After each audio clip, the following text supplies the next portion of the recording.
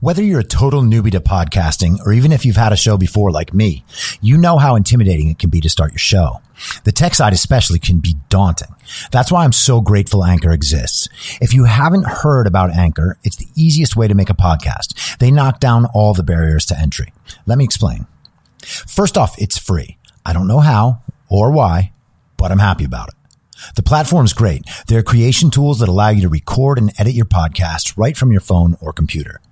Anchor will distribute your podcast for you so it can be heard on Spotify, Apple Podcast, and many more. I can't even begin to describe how much easier it was to get my show on all the major platforms this time than it was a few years ago. You can make money from your podcast with no minimum listenership. That's right. You build your show, you make money.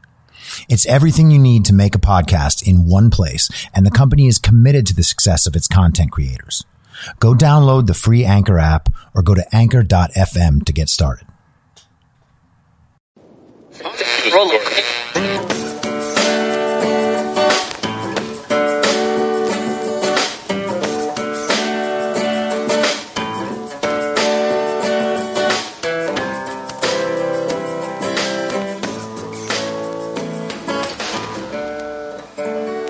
Acting as moderator for tonight's broadcast.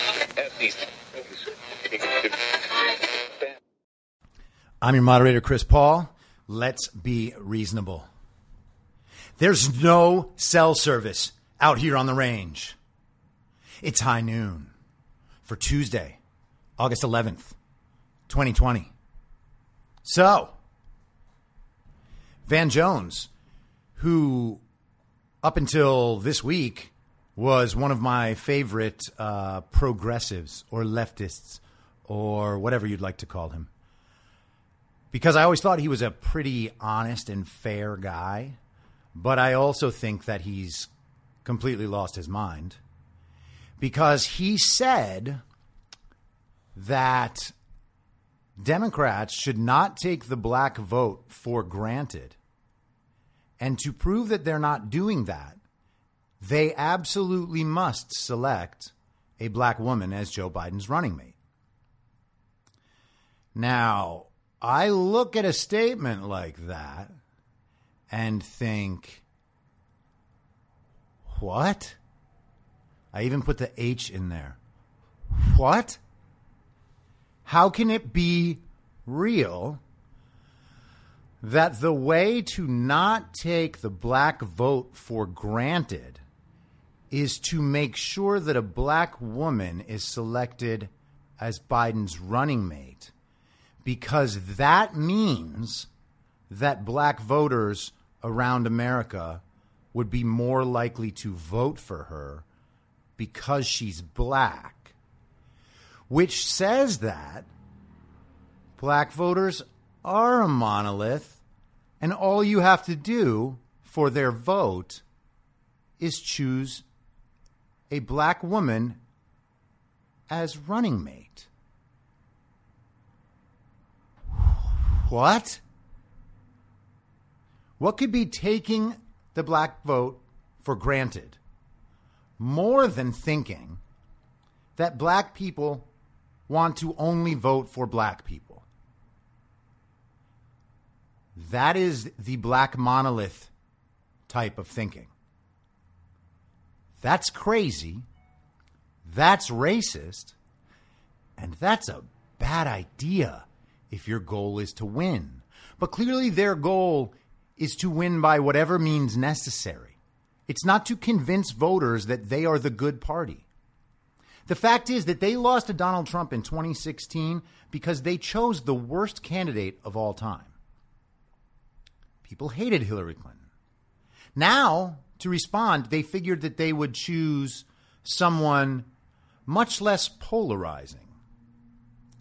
And the level of incompetence there is incredible, because if you want to believe that Joe Biden is less polarizing, that's fine. He's certainly presented as less polarizing. Of course, if you go back and look at the things he said over his career, they're far more polarizing than anything Donald Trump has said. They're more racist than anything Donald Trump has said. And Joe Biden says these things now. and no one seems to care. He's been on both sides of every issue: war, crime bills, race issues, economic issues. Trump has been the same on what he thinks for his entire life. You can watch videos of him 30 years ago talking about the danger that China poses due to their attempted economic takeover and how they're basically free riders on the world stage because they're considered a developing nation. It's crazy that this is who they said was the less polarizing candidate. And here we have Van Jones saying, it doesn't matter if the candidate you choose is complete crap, terrible at their job, as long as she's black. So Susan Rice will do, for instance. Even the New York Times ran an op-ed today about how Susan Rice has been a disaster throughout her career. And by the way, having both members of your ticket implicated in a soft coup attempt to undermine the incoming president of the United States is not a good place for them to be. The fact that they think that they can pull that over on the American people should tell you how much they respect your intelligence and how powerful they think the anti-Trump narrative is in the media. Seattle's chief of police, Carmen Best, a black female American, is stepping down from her job. She was Seattle's first black female police chief. She's leaving her job because her department's budget has been slashed, including her own salary. Her mayor forfeited a police precinct to the lost hippies in Chaz. It was a country for 1 month, an independent nation of Chaz that then became the independent nation of Chop. She made it impossible for Carmen Best to do her job, even while people were being assaulted, shot, murdered, and raped. Carmen Best knew these things were happening. She spoke out against these things happening, but her hands were tied from doing her actual job. And you see, Seattle is 70% white. And Seattle is telling their black residents how they must feel about the police. That defunding and abolishing the police is going to be good for them, even if they don't know it. And it's funny how often liberals refer to Thomas Frank's old book, What's Wrong with Kansas? And the premise of that book is that these people were voting against their own best interest. Now, I'm not sure what could be more demeaning to the voting public than telling them that they don't know their own interests. But this line of thinking has never gone away. They divide people by identity or by socioeconomic class. And then they say you should be voting for this person if you're like that. Where is the independent thought for this party? What do they think of the independent thought of the American people? The truth is they think everyone is dumber than they are. Because they, with their degrees from very good colleges, and they, with the experts from Harvard that they can refer to, and they, with their special knowledge of how the world works, believe that they have found the only right answers and the entire set of only right answers, and that everyone else's answers are therefore bad, mean, racist, sexist, homophobic, Islamophobic. They have all the answers. You're just too dumb to realize how right they always are. And I really, really dislike the notion that people vote against their best interest. So their claim is that people, if they were doing it right, would be voting for their own best interest as the left describes it. But if people are voting for their own best interest, shouldn't they be determining what their best interest is and then voting for that? Why, if your goal is to convince people that they should be voting in their own best interest, do you consistently hammer them with the message that if they don't vote the way you want them to, then they're hateful bigots? If everyone voted for their own personal best interest instead of assuming what other people want, we would have a different political landscape. One where it matters if politicians are actually helping people or if they are just saying over and over again, I'm fighting for you. And so Australia, in a brutal police state right now, there was video last night of a woman being choked and manhandled and then pinned to the ground with a cop on her back as he handcuffed her for not wearing a mask. They are not allowed to leave their homes except under strict guidance. This is so Victoria stays locked down. And this is at the urging of the Chinese Communist Party. And friendly little New Zealand, their little brother out in the ocean, was being hailed as the world's best COVID responders. Their Prime Minister, Jacinda Ardern, a woman, was hailed as a hero and an example of what female leadership could do in the face of a virus. I'm not sure viruses are affected by the gender of the leader of the population the virus is infecting, but it seems that that narrative is in jeopardy now because after being locked down for 101 days with no cases, they're now open. And it's funny because NPR tweeted about how successful they had been. And then 30 minutes later, Sky News Australia tweeted about how there were 4 cases and the country must lock down. 30 minutes later. You see, New Zealand's advantage in their COVID numbers was not their strategy. It was not their lockdowns. It was not their mask policy. It was that they're a tiny island who hadn't had an outbreak.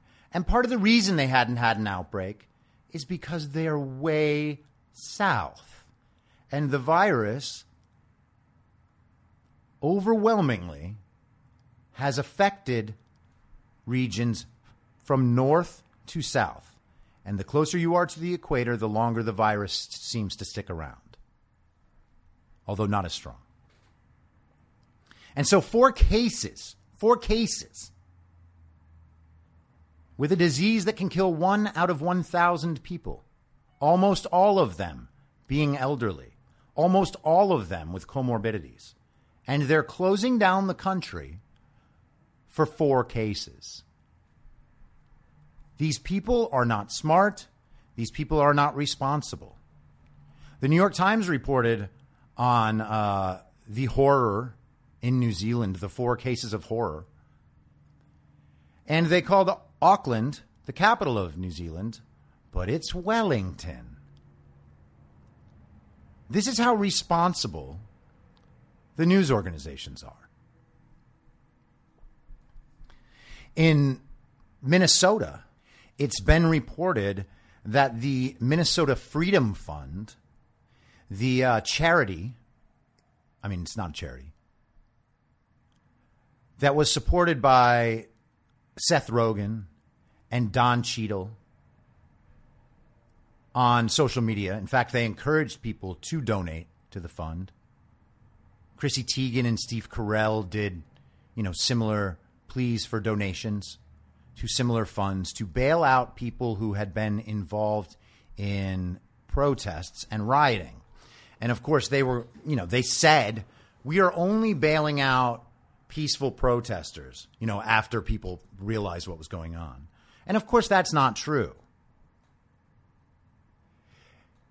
They have let out convicted rapists, accused murderers, and then, of course, the looters and rioters. They raised over $30 million, a sum that is impossible to spend on bails. Congratulations, guys. But you know who else donated? Biden staffers.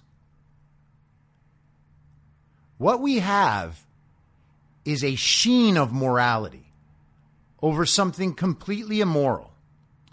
And these people who encourage this and these people who donate to this do so happily so they can rid themselves of the guilt of thinking and the time it takes to know what they're talking about.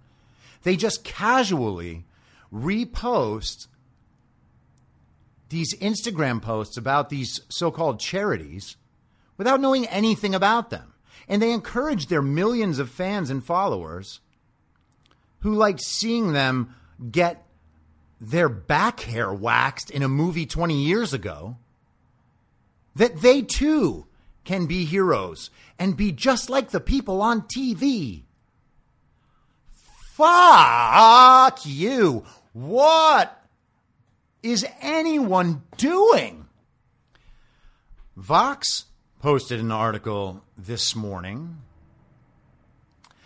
about how the coronavirus relief was stalled because Democrats were holding out for a better stimulus package, more stimulus.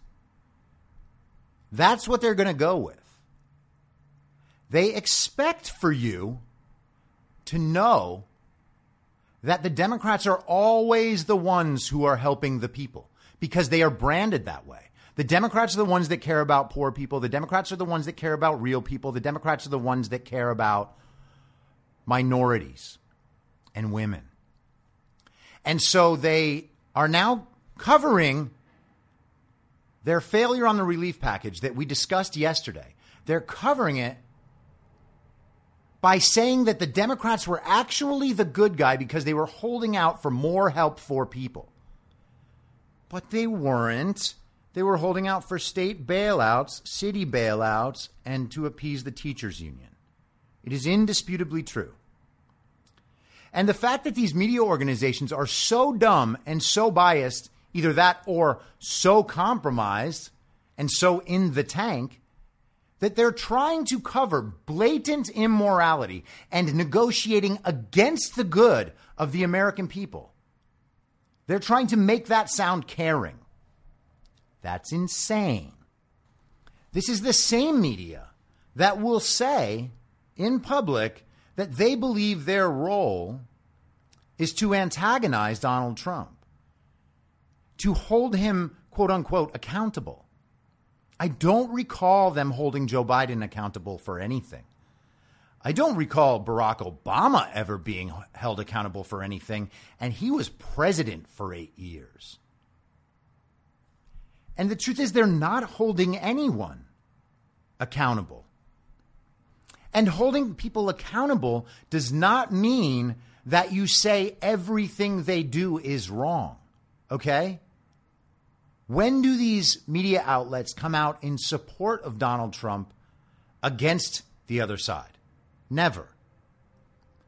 If your job is holding people accountable, then you hold accountable all the people that need to be held accountable. You don't just target one side all the time. The Associated Press reported last night that New York's coronavirus nursing home death count could be vastly underreported because they were not reporting the deaths that occurred from nursing homes, but the death actually occurred in the hospital and not in nursing homes. So apparently those don't count. Whatever it is, the number needs to be kept down to preserve Andrew Cuomo's image as the good guy. He is now resisting an independent investigation of his handling of nursing homes. Why would someone who's such a good guy want to hide that? I mean, shit, if I did something really great, I would be more than happy for everyone to highlight every single aspect. Dig in. Find out. Tell me how awesome I am. What a joy that would be compared to all the various and indiscriminate hate I get in a normal day. And so Trump had a fairly interesting press conference yesterday. It was interrupted about 3 minutes in as Secret Service came to the podium and told the president that he needs to immediately go with them. The reason being that there were shots fired outside the White House grounds, and it seems that Secret Service may have taken someone out. Both the Secret Service member and the alleged suspect were sent to the hospital. Donald Trump came back in and resumed the press conference. It was funny because one of the reporters asked him if he was rattled right now. And he goes, "Do I seem rattled?" It's fucking hilarious. If you can't laugh at and appreciate the funny ass shit Donald Trump does, you are totally lost. He is a hilarious man, and his trolling of the other party is hilarious. And if you think it's unpresidential, too goddamn bad, because what he is doing is breaking down the systems that have held the old bad system in place. As I said in early April, the media and the Democrats viewing everything through a lens of whether or not it hurts or helps Donald Trump would be their end. It was for exactly this reason, and it is happening now.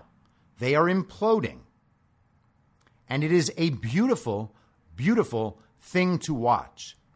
And no matter what your opinion is about Donald Trump, if you care about an informed and responsible voting public, you should want the media to do their jobs rather than what they're doing now, which is your bidding.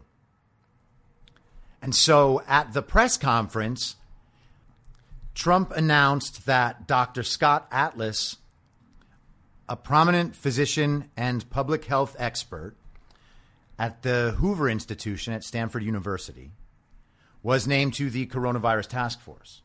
Now, to me, this is about as good as the news could get, because Scott Atlas has been a lockdown skeptic since day one. It is a goddamn shame that we did not have one of those on the task force from day one.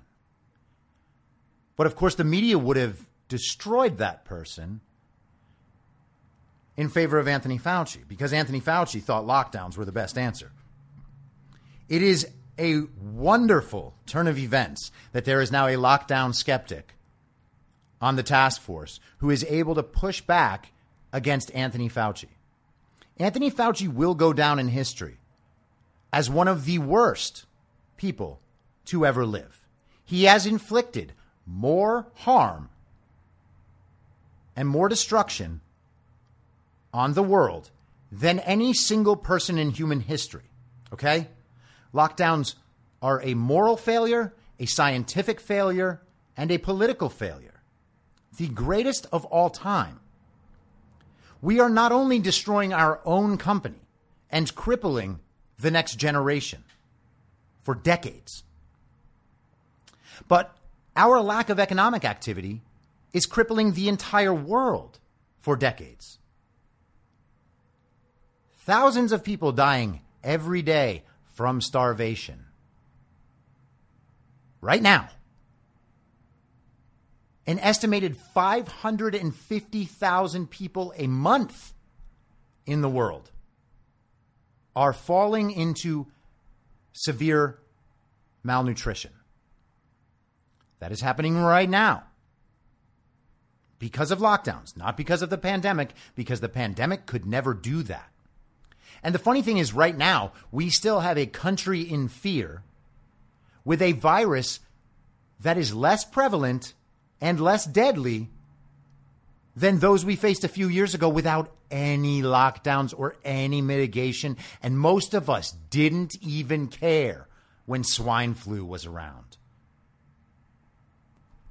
The level of deadliness of this coronavirus falls into a category 2 influenza, which is the one just slightly more dangerous than the most normal possible influenza.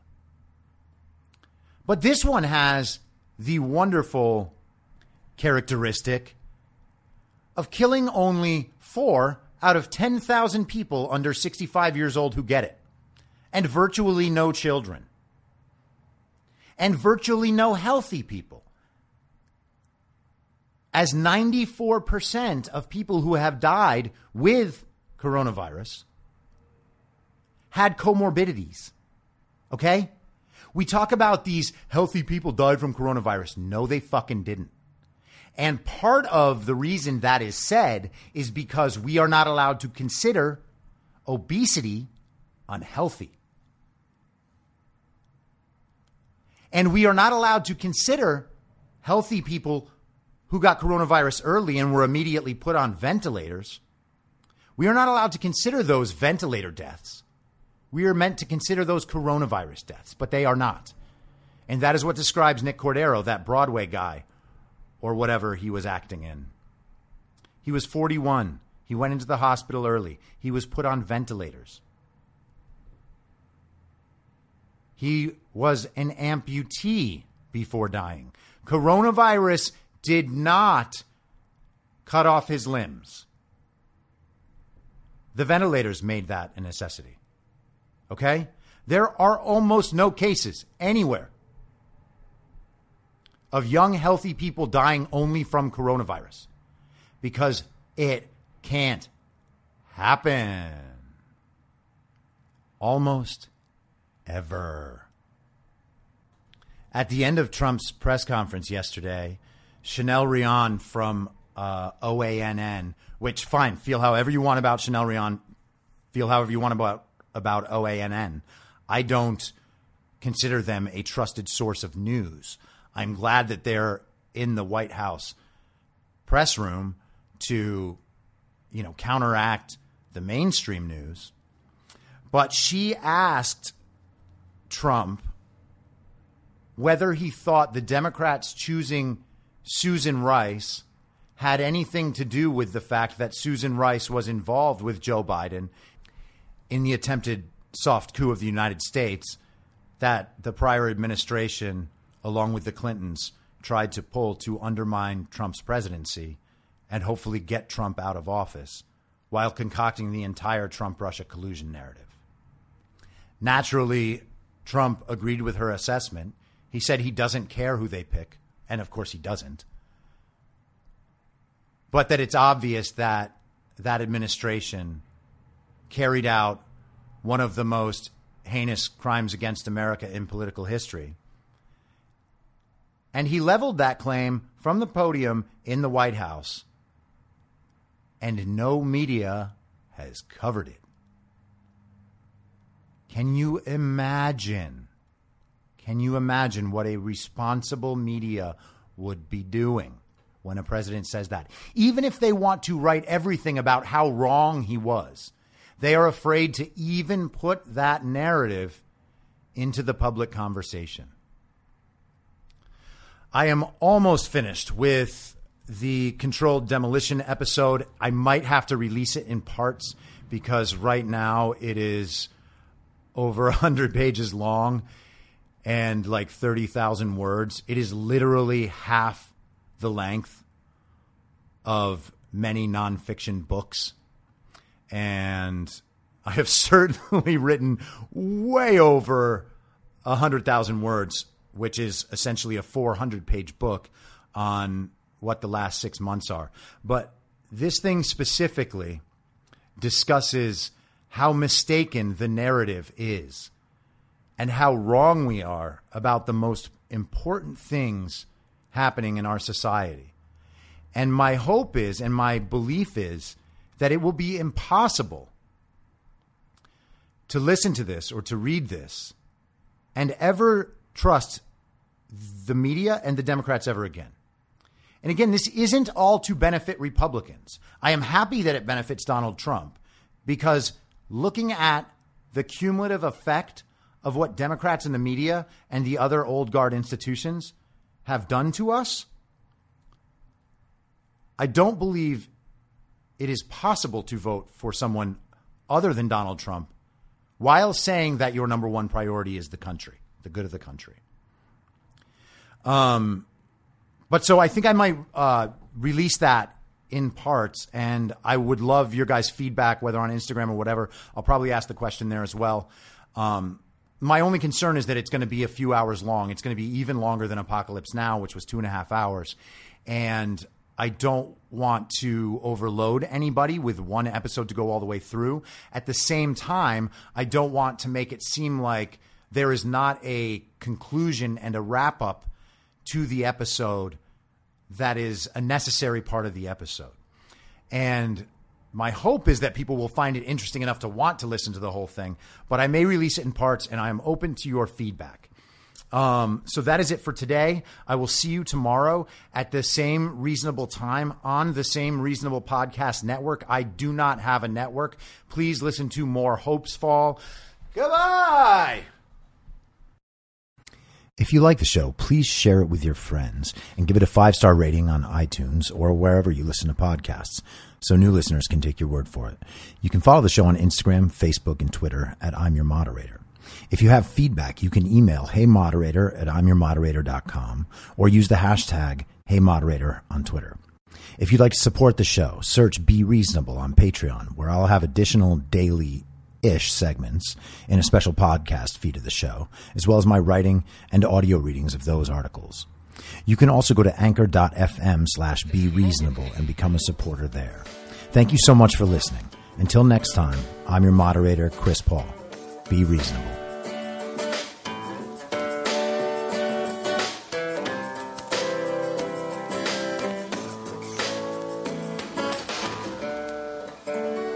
Acting as moderator for tonight's broadcast.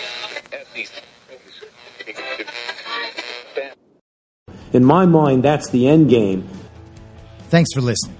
If you'd like to follow what I'm reading and thinking throughout the day, you can do that by downloading the Telegram Messenger app and going to t.me/I'm your moderator. On social media, you can follow me on Truth Social, Getter, and Gab at I'm your moderator. I also have channels on Rumble and BitChute. If you'd like to follow the writing, you can find me at imyourmoderator.substack.com. The merch site is cancelcouture.com, or go direct shop.spreadshirt.com/cancel-couture. If you'd like to support the podcast financially, the best place to do that is Ko-Fi. Go to ko-fi.com/I'm your moderator. And all of these details will appear in the show notes with each episode. I'll see you soon down on the range.